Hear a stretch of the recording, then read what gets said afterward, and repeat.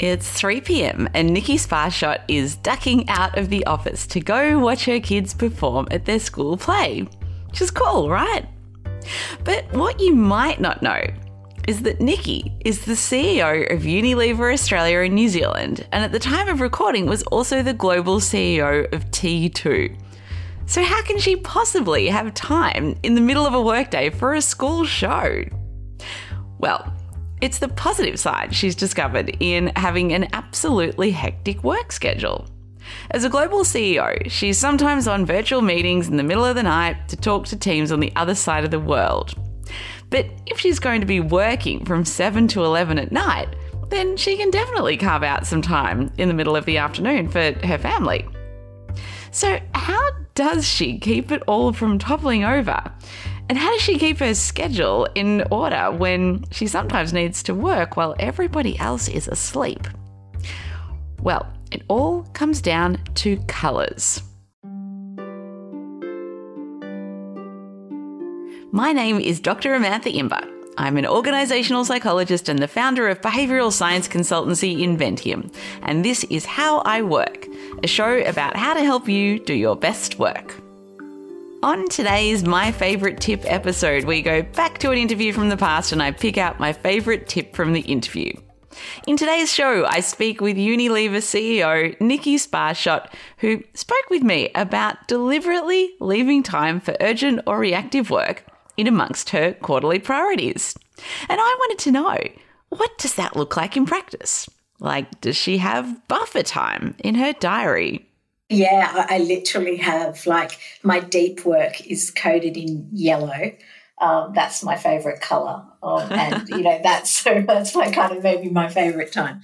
And then I've got, it literally says, do not book meetings, and it might be coloured in, orange, and I know that time's then available. But you know what? There's a lot of freedom in it as well, because Anna, who works with me, and she helps me manage my diary and does it really well.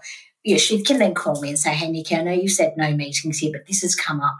Is this more important or not? And that's so helpful, because then I can just take an informed decision about, whether I give up that space or actually whether or not I need it for something else. Yeah. No, I'm really fascinated with this. I need more details, Nicky. So would every day of your week, because I know you have your specific deep work time, which I do want to get into, but with all the other days, like would I be seeing a chunk blocked out in your diary in orange that says do not book? Like, is that a daily occurrence?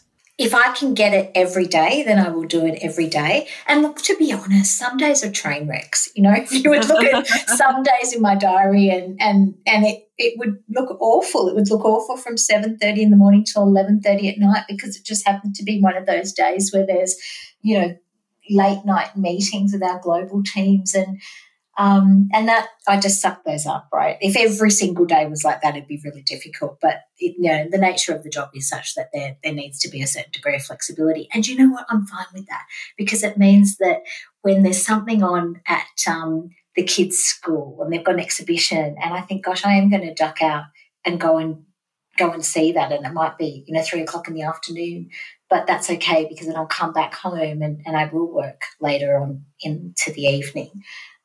I feel that to me is a version of work-life balance, right? I've been able to make the choices that are right for me and my family and still give what I need to do to the job. And so there's an enormous amount of freedom in that for me. Now, deep work. I know you take deep work seriously, and you were referring to kind of having that, 30,000 feet view from the air of what's going on. Tell me about your deep work routine or ritual.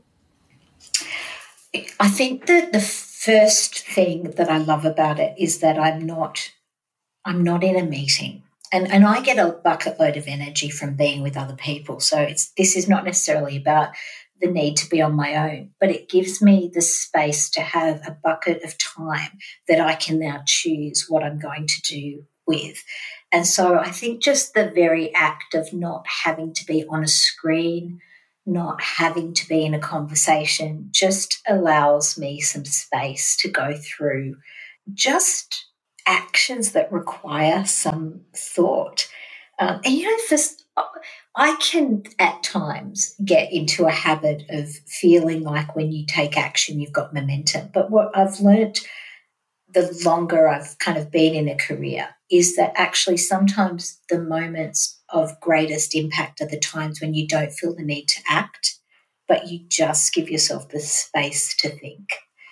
And I'm getting better at that. You know, when I on occasion receive an email that like sets my blood boiling, whereas my inclination may have been to respond, I now sit with it just that little bit longer than I normally would have. And I think 9 times out of 10, my response is different to what it would have been had I just allowed myself to react instinctively. So that's what I love about that deep work time. I just have that opportunity to give myself the space to think about things without the rush, without the chaos, without the noise of the daily operation.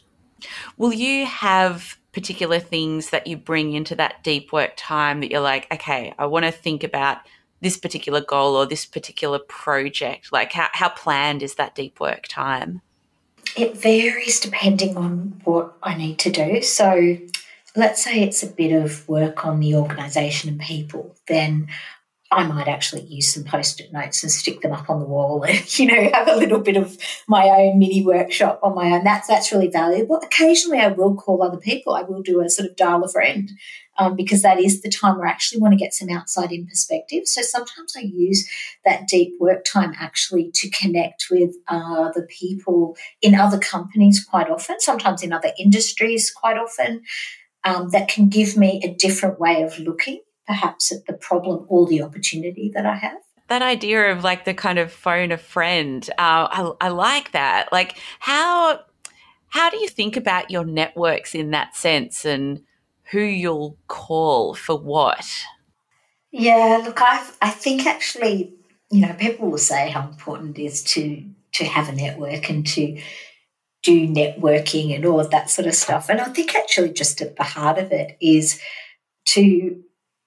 you can either feel incredibly resource constrained at times, or you can realize that there's an incredible amount of resource abundance if you just reach out and generously share your knowledge, and equally you'll find that people are very, very generous in sharing theirs. That's been my experience, at least. So sometimes the people that I have in my network, I like it to be varied. Like I'm a really big believer in the businesses I lead or the teams that I'm part of, and I also would put this in my own kind of personal social kind of circle. I like diversity of perspective. I like to be able to connect with people that can offer alternative ways of thinking about things because they just give you a very creative lens. I just love how structured and deliberate Nicky is when she thinks about her time, which probably explains why she was holding down 2 major CEO roles when we spoke. Now, if you've enjoyed this episode of How I Work, why not share it with a friend that you think would like it too? And thank you to everyone that has done that and helped How I Work reach over 3 million downloads. How I Work is produced by Inventium with production support from Dead Set Studios. And thank you to Mark Nimba, who does the audio mix and makes everything sound better than it would have otherwise. See you next time.